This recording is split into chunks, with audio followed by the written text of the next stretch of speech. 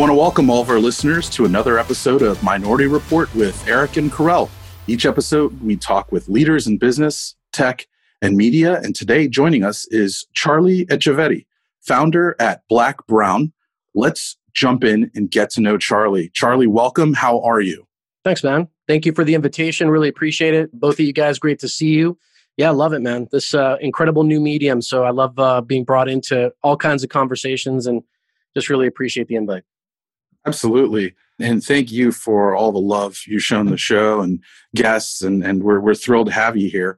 Can you tell us a little bit about what's happening at Black Brown these days? Sure. Yeah, well, look, Black Brown is a strategic advisory that I set up about 2.5 years ago now, right when I left. I was previously the chief revenue officer at a company called Mitu, M-I-T-U.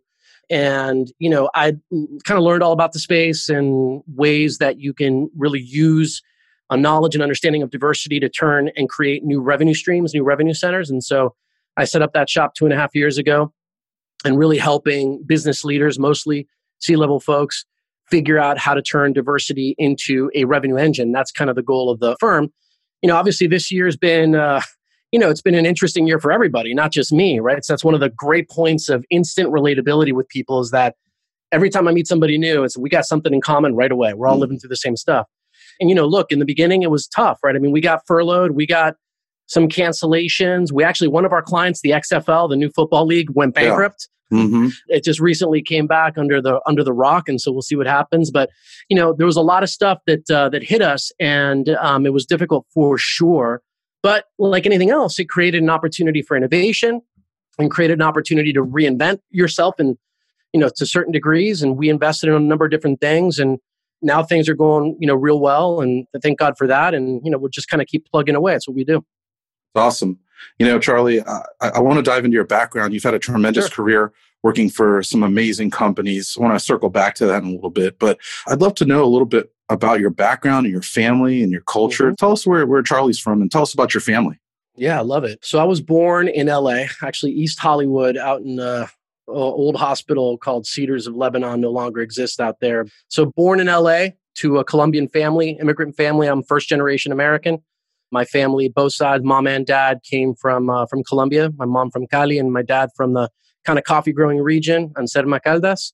And when I was really young, my dad started working at Bank of America, and he started climbing the ranks pretty quickly. And so he decided to take on an international role. And so I moved very soon after, I think I was 2 or 3 years old, when we left LA and started making a tour around the Latin American and Caribbean part of the world. That's the role that my dad was overseeing. So, left LA when I was really young, ended up living in Mexico City in Tecamachalco. Love all my Mexican brothers and sisters. In fact, even though I'm Colombian, I had my formative years in Mexico. So even though it makes my mom really angry, I always say I'm more Mexican than I am Colombian. I was there for my kind of formative years. Then we moved to Buenos Aires, to Argentina. Very different vibe down there, as you guys probably well know.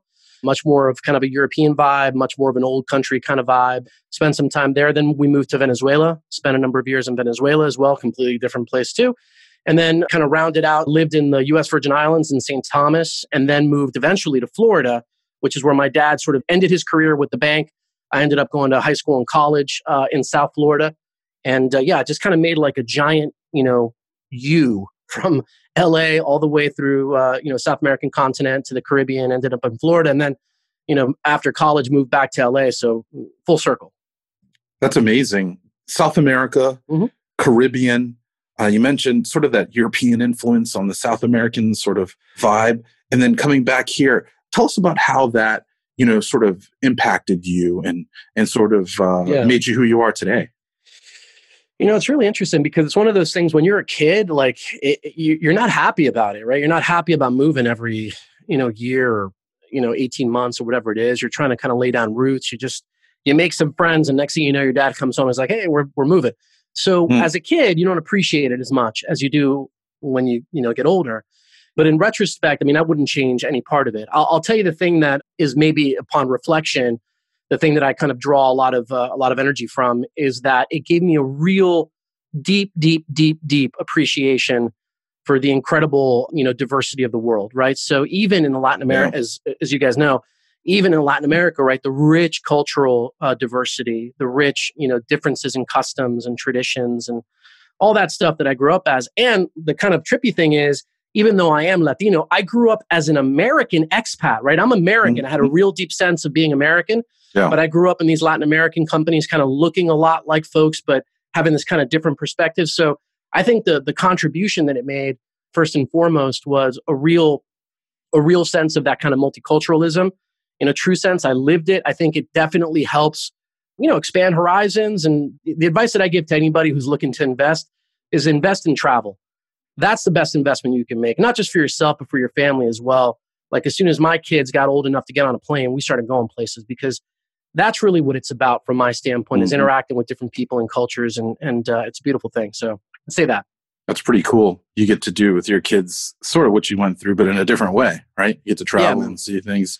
Some people spent the money on the nice digs and the nice car and, all that stuff. And I was like, man, if I'm going to plunk down some change, we're going to go see some places. You know what I mean? And that's what I spent money on, honestly. You've had a tremendous career in media, AOL, Walt Disney Companies, Univision. How did you get started down that path?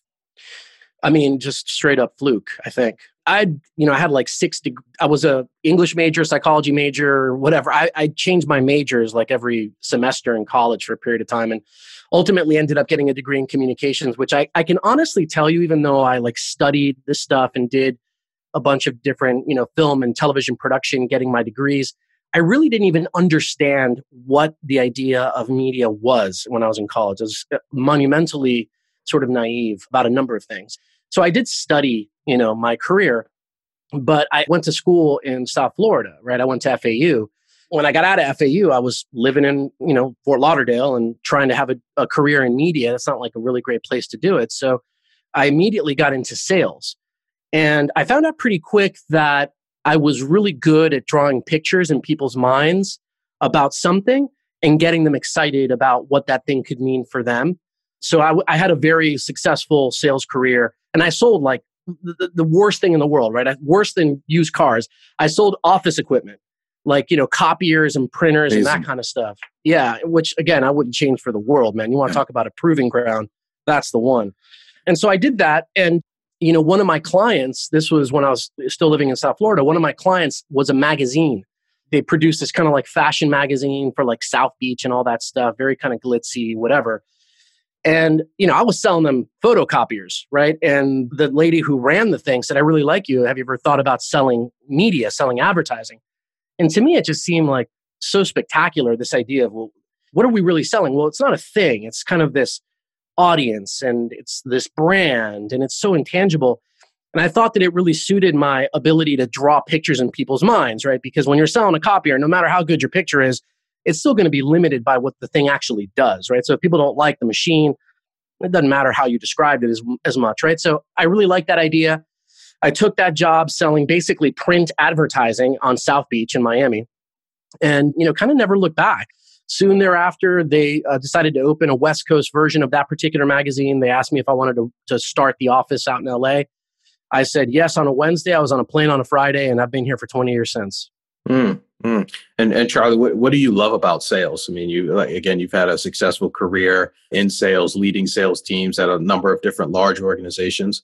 What is it about sales that you love so much? I mean, I love teaching people the idea of communication, the idea of negotiation, the idea of building value, the idea of understanding that really the relationship between, cost and value and how you manage that so people feel good about the things that they do.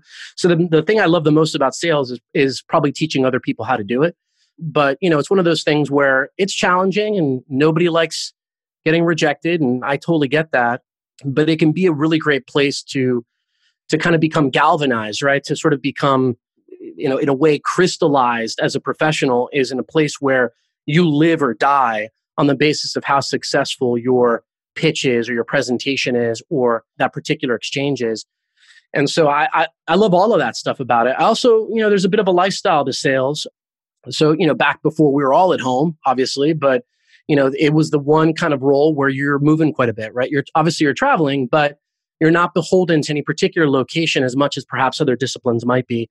And that suited me as well, because I like to be, as I've already mentioned, the kind of travel, I like to be moving around, right? I like to be in different places and sales kind of suited me in that regard as well. Gotcha. Okay. And now you're a founder of Black Brown. What was the motivation behind starting the company? I think it's a really simple insight. And that is that I think that all of diversity, for the most part, from an industry standpoint, is really in one of either two modalities. Modality one is it's an HR function, right? So diversity as a diversity, equity, and inclusion function, or the second modality is diversity as in marketing, right? We've built something, we have a product, we have a service. Now we want to sell it to folks who are in these particular groups. And the sum of those two modalities, I think, represents 90% of what corporate diversity actually means. On a practical level, I'm not saying there's not exceptions to that. There are.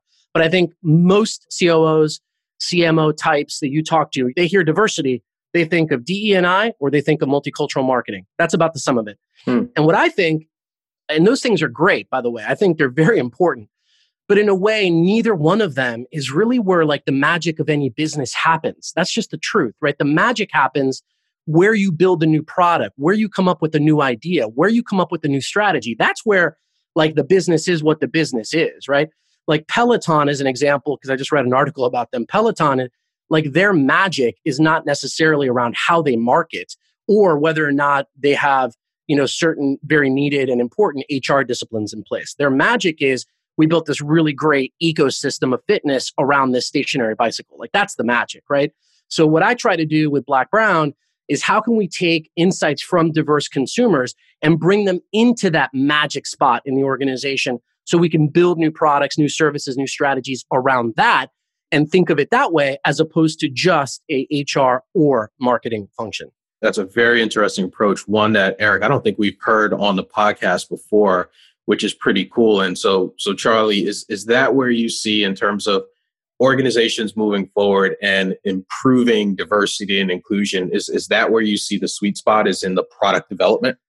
I mean, I think that that's got the most green field in terms of opportunity. And I'm not trying to say that the other areas are like, we're sort of, we're kind of played out there. We're not. We have a long way to go in a lot of these things. But I do think that it's far more interesting, at least to me, to equate diversity with growth and with a revenue stream and with a growth engine than it is to say, hey, it's kind of lives in these worlds, because at the end of the day, and this, again, may be sad or unpopular to say, a lot of things that are in the diversity space historically have been seen as cost centers. It's been seen as something that's needed, but it's an investment to make, right?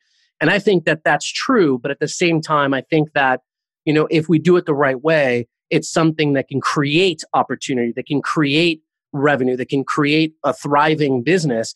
And I think there's a lot less people having that conversation. And so, I'm happy to kind of fill that gap. Gotcha. Okay. And recently started your own podcast as well, the Diversity. Yes. Can you talk a little bit about that? Thanks, man. I appreciate that. Well, of course, as you guys already know, because you guys are pros at this, right? I'm just getting started. But the number one promotional vehicle for podcasts is podcasts, right? So I appreciate you asking about that.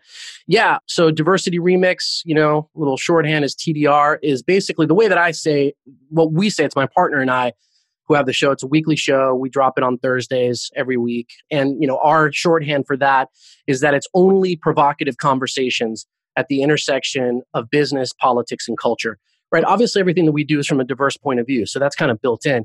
Right. But we want to look at topics that are happening, out there that we're all reading and approach them from this diverse perspective and also from different points of views. My partner and I see the world a very different way, right? Different ideologically, from an experience standpoint, from nations of origin, the whole nine yards. So we want to bring that, kind of different perspective into these conversations because, I don't know how you fellas feel about this, but I look around and I see that we don't really have a lot of spaces and places where people can have nuanced discussions about, complex stuff. I think that there's a lot of, kind of headline driven stuff and share text and tweets and whatnot. But the evidence that's out there is pretty dismal about the kind of environment that gets created as a result of that stuff. And I think we need more places where we can talk, more at length about stuff that's tricky, right? And stuff that's not just like a headline answer. And so that's what the idea of the show is. And yeah, it's early days, but it's been a lot of fun. That's awesome. I want to get into some of that tricky discussion for a moment with you. Can you talk to us about maybe issues of discrimination that you've been faced with throughout your career and tell us how you handled some of those? Give us some real life examples that happened to Charlie? Yeah, I love that question. In fact, we actually have touched on this on the podcast. So, look, so I mentioned to you guys kind of how I grew up. My really early years was living abroad as kind of an American, although always Latino, in these Hispanic and Caribbean countries, right? So I grew up that way. Now, come, high school years, I moved to the States and moved to Florida at a time and in a place that was not at all diverse at all, right? So as an example, my first week of high school, I came into class and the teacher sort of introduced me because I was coming in a little bit later, right? And said, here's, Charlie, and gave a little bit of my background and my experience. And one of the guys in my class, like after class, came up to me and he asked me if my family, my relatives in Colombia lived in trees. And he asked me that. He wasn't trying to be like a smartass, and he wasn't kidding. Like, he actually asked me that because that's what he believed. Now, he ended up becoming a friend of mine. It was, no big deal, but the level of sort of disconnect of what the perspectives were and ideas were of people coming from, I guess in my case, Latin America, like that was my onboarding, to my sort of teen American experience. Even though I was born here, I hadn't been here in years and years, right? So that was kind of my onboarding. But to answer your question, specifically, I've experienced, and I'm sure there's more, so I don't want anybody getting upset with me, but I've experienced two very clear forms of racism. And one, I think, is more insidious and kind of more dangerous than the other. The first is, what I call kind of the racism of like malice, right? So I'm talking about like fist fights, bleeding, on the ground, pick yourself up. You're fighting somebody who just called you a nasty word. For me, I actually had to ask my friends what the insults were. When I was getting called a lot of words that I'm not going to repeat, I had to ask people what they meant because I didn't know, right? So, and then once I found that out, I'm like, oh, wait, so that means we got to fight, right? So we would fight. So I've had that kind of racism where somebody insults you, insults your family, calls you a racial epithet, and you literally go to blows with somebody. But then the interesting thing about those exchanges, at least for me, is that afterwards, many times I could hug it out with those people. I really could. And in some cases, even had a good relationship with them. So I've had that kind of racism experience where like literally like you're bleeding for your race, right? The other kind of racism that I've experienced, I didn't really experience until I started having my career and out here in California, a place that is super, super progressive, like super progressive. Mm-hmm. But it was a different kind of racism. It was, and particularly when I started getting routed into like multicultural stuff, because at that moment, it was like I lost my authority to speak on any subject other than this one. So I would go to, whatever, these like really fancy conferences and whatnot. And, you come into the room and you start having a conversation and people are real interested the moment you're talking about diversity. But the moment that subject changes, it's like, no, thank you.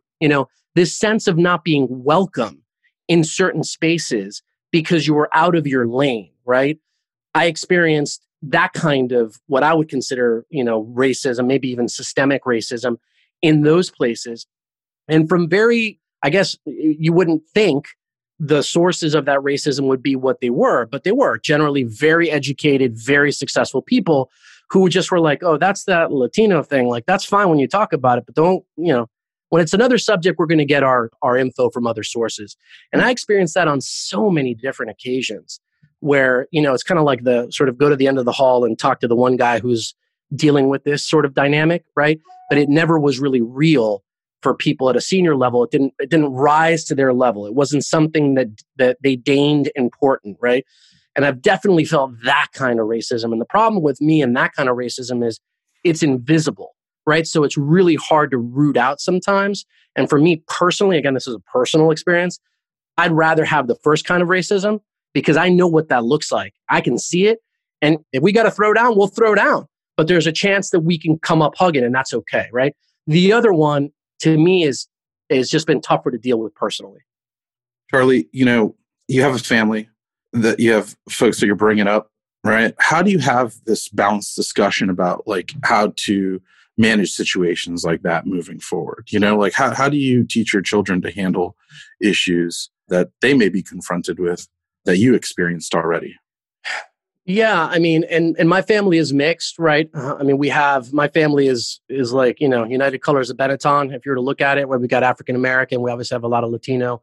We've got a variety. I've got white. My wife is Italian, and her parents were divorced. So now we've got people that are married in to the family. So it's a United Nations. Real life. It is. It's real life. I think part of the balance is that I, try to a few things. Number one is because it's built into my family, I get perspectives from a lot of different people. I've got family in the Bible Belt. I've got family in the Rust Belt. I've got family on both coasts, right? You're going to get a lot of different perspectives and not a lot of agreement on a variety of different things. That's a great point. And I think that's actually good. I think it's good that we have discussions about things that we don't necessarily agree with. And when we talk about them, we kind of sharpen our own position, and then we may be open to a different perspective and a different point of view. I think that's good. I teach my kids that. I'm like, you may feel really strongly about something right now. I did when I was, my youngest is 15, so I'm talking to my youngest son and I'm saying, when I was 15, look, here's the things I believed. And some of them I still do. Other ones, I laugh that I believe that. Right. But the reason that I feel good about all of it is because I was in environments that, fortunately for me, challenged my own assumptions. And I've surrounded myself with that stuff, right? So I really do try to get inputs from a variety of places. That's a big reason why we're doing the show that we're trying to do on the podcast is I don't want to just hear the same kind of orthodoxy from the same kind of people.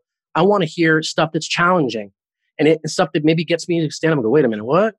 That's good, because worst case scenario, it just makes my point stronger because I know what I'm up against, right? So I think that's kind of how I raise my kids.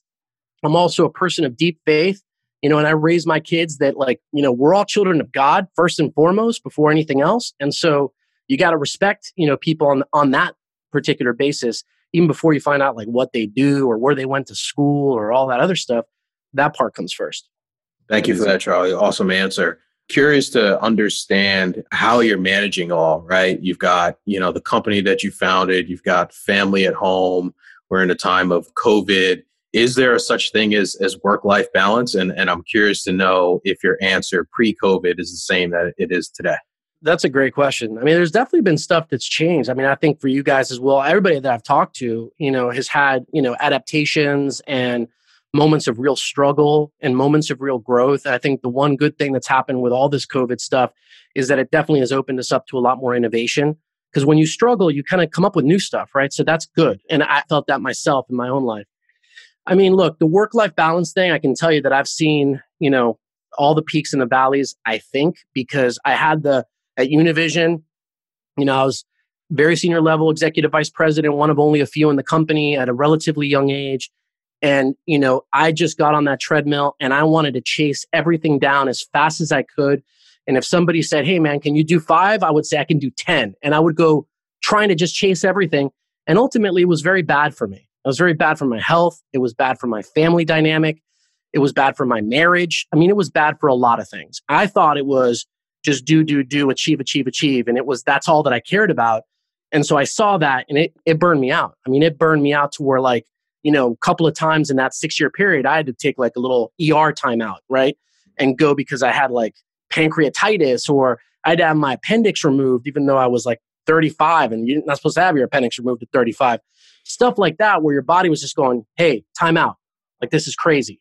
So I've done that. And then I've also done the startup life, which is kind of it's not the same corporate grind and the politics, because in corporate world, most of the work is because you want other people to see what you're doing and you want to be seen in a particular light because it's going to be expedient for a particular outcome, right? So much of it, sadly, isn't about the work, but about the positioning. In the startup life, it's about the work for the most part, but there's a lot more work. Mm-hmm. So you do a lot of this chasing and you don't know which way, what you're going to do tomorrow, but there's a real vibrancy to it, a real sense of excitement. And so I love that too. I think now, the balance for me is kind of the recognition that, our lives increasingly are kind of integrated, right? So at least I think they should be, where we're doing personal things at work and we're doing work things, in our personal lives to a certain degree. I think we just have to have the sort of guardrails, well set. I'll give you an example for me personally. No matter where I am, or I'm sorry, no matter what time of year this is, this always happens for me is, I'll get up usually, 6:30 in the morning. And the first thing that I'll do is I'll make coffee for my wife and I. And my wife and I will, and I'll pray and do some stuff myself personally, but I basically go up, I make coffee, and I wake her up and we have coffee together. Half hour. I've been doing that for 20 years. Wow. That half hour of coffee with my wife, I can tell you, has saved my life. I promise you. Okay? Because of the crazy nonsense that I believe sometimes in my own head, and it kind of sets me at kind of even, right? So that's a guardrail I have not broken. Like, yeah, I've got to be on a call at 7 a.m. with some guy in London. It doesn't matter. That time is what that time actually is. Sometimes it's like the really simple things, right? There's like books and all kinds of courses you can take and all this stuff, but it's like, what are the things that you will not violate that are important for you, for your sanity, for your family, for your marriage? And kind of holding on to those and being a real stickler about them, right? That's the kind of stuff that's helped me maintain that balance. But yeah, do I take a call on a Saturday? Yes, I do. Will I build a presentation on Sunday sometimes? If I have to, right? But the whole idea is kind of keeping those things in their proper priority list and recognizing where they are relative to other things, right? Maybe your faith tradition, maybe your family, your friendships. Those need to be oriented higher than the work stuff, point blank, no matter what you're doing. It's got to be lower. That's awesome. Tell us about folks in your life that have impacted you, like mentors. Who are some of those people personally and professionally that have impacted you? Yeah, I appreciate that. So my dad, number one, I'm sure you guys hear that quite a bit. My old man passed away in 2015. Think about him every day, love him dearly, taught me a ton in life, taught me a ton dying. His death taught me a lot, how he died with like such incredible dignity and just grace and courage. I mean, this is like an amazing, amazing person that I think about. So first and foremost, I think him, sort of by extension, my brother, who else is 2 years older than I am, but somebody who, kind of, I don't know if you guys are older brothers or, younger or neither, but like as a younger brother, your kind of older brother sort of opens the doors and, takes the spills first, kind of falls on his face first, and you can kind of learn from their mistakes and all that. And so, a significant kind of motivation for me. And then, in the business world, I don't know. I've worked with a lot of super, super talented people, at companies that I really love. The Walt Disney Company was an incredible experience. Even Univision, even though it was like Vietnam for me, it was a really tough, 5-6 years. Nevertheless, I met some people that I'm still in touch with and love and care for a great deal. But there's not one that I go, here's the person that like really on a business level. I think I've been shaped by so many different people in, one way or another. One example that just comes to mind is when I was at AOL, the president of sales was a guy named Bob Sherman. He was a former like head of sales at Turner, I believe. He's passed away since. He was an older guy even when I worked with him. But I remember walking into a meeting. This is early days of the internet, right? And we were trying to get everybody excited about this internet thing. And people were like, what is it? It works. It works. It works. Is it going to be around in a couple of years? And I remember walking into this meeting with it was like apartments.com, or it was another .com, right? That was booming and spending VC money and everything else. And I remember I'm trying to sell this company advertising. And we're kind of going through the pitch. And at one point, and I got like one day out of the 3.5 years that I was there to ride with the president of sales, because he wasn't even in LA. He was out east. And I remember sitting in that room. And at one point, about 20 minutes into the meeting, he reaches over to my laptop, grabs my laptop, and he closes it. Literally in the middle of my presentation. And he looks up at the people that are in the meeting and he goes, see, the problem here is we have 2 sellers and no buyers. Meaning that the people that I was trying to sell to were themselves trying to ingratiate themselves with AOL, right? It was like, hey, we should run your apartments listing or whatever.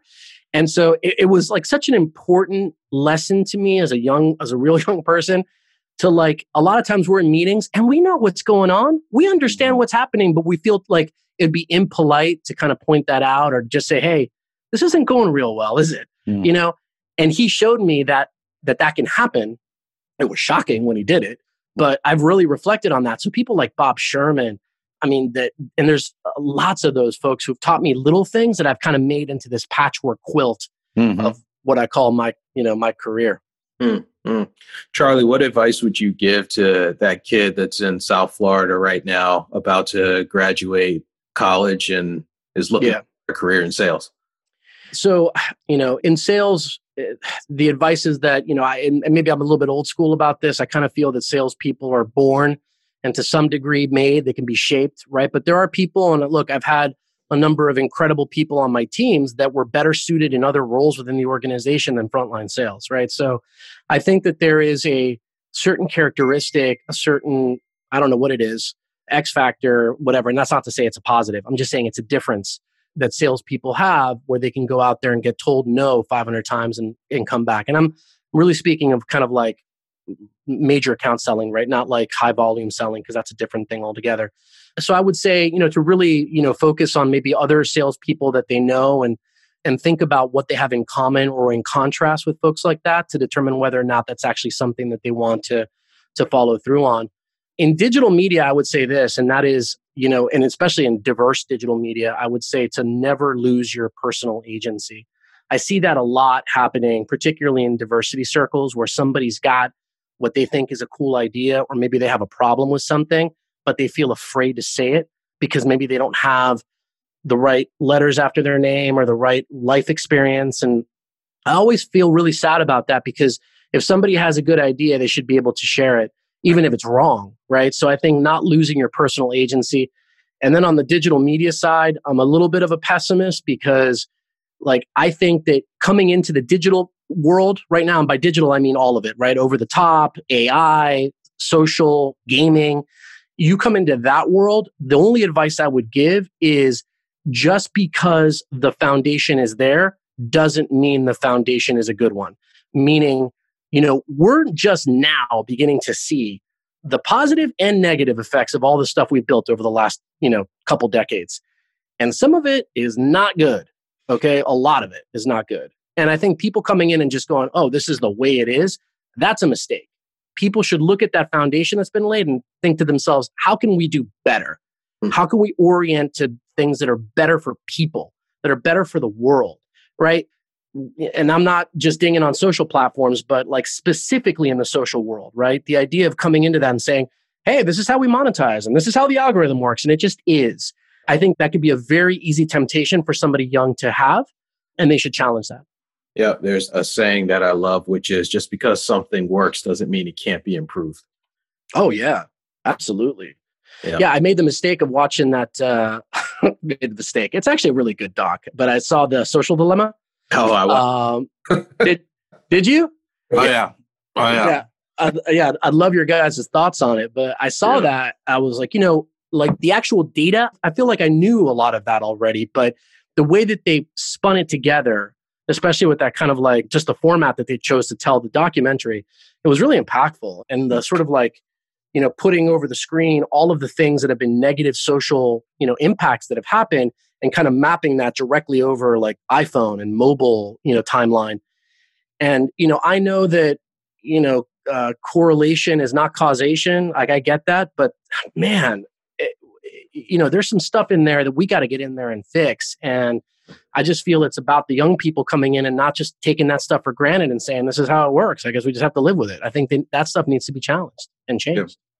For sure. Yeah. So Charlie, one question I love asking every guest that we have on the podcast is, give me the top 3 apps on your phone that you use regularly. You can't calendar or text messaging. Yeah, I love that. So I have one. We'll see. If you've heard this one, you got to let me know. But there's one called Laudate, which is a Latin term, which means to rejoice, basically. And so it's kind of a devotion, prayer application, that kind of thing. I use that one quite a bit. It's really, really good. The other one that I use is called WOD Generator, WOD, which means workout of the day for anybody who doesn't do functional fitness. And, I've been working out at home. We still don't have gyms open out here. My gym, sadly, was a casualty of coronavirus. It was a, family-owned gym, went out of business, sadly. So I started working out in my backyard and kind of built my little faux gym. But workout of the day is basically a generator, an app generator that creates a workout for you that day. And it's kind of like Russian roulette because all of them are really hard. And so when you press it, you're you're kind of hoping it doesn't go to the hard one, but it's always a hard one. So I use that one quite a bit. And then the third one, probably Google Podcasts. I mean, I love the podcast format. I think in particular, it's needed now more than ever because I think I said earlier, we don't have those spaces to talk, right? And I know that this is, you guys, this is a guest-driven podcast and you guys have questions and the guests give answers and all of that. I think that's awesome too. But I definitely love the podcast format or realm because I think it allows for conversations and new meetings, we didn't know each other and absolutely, and now we do, and it's, I love that. Charlie, you talked about sort of connecting, and we're so grateful you were here to connect with us and then also with the audience. What's a good way for our audience to stay in touch with you and connect and continue to follow you?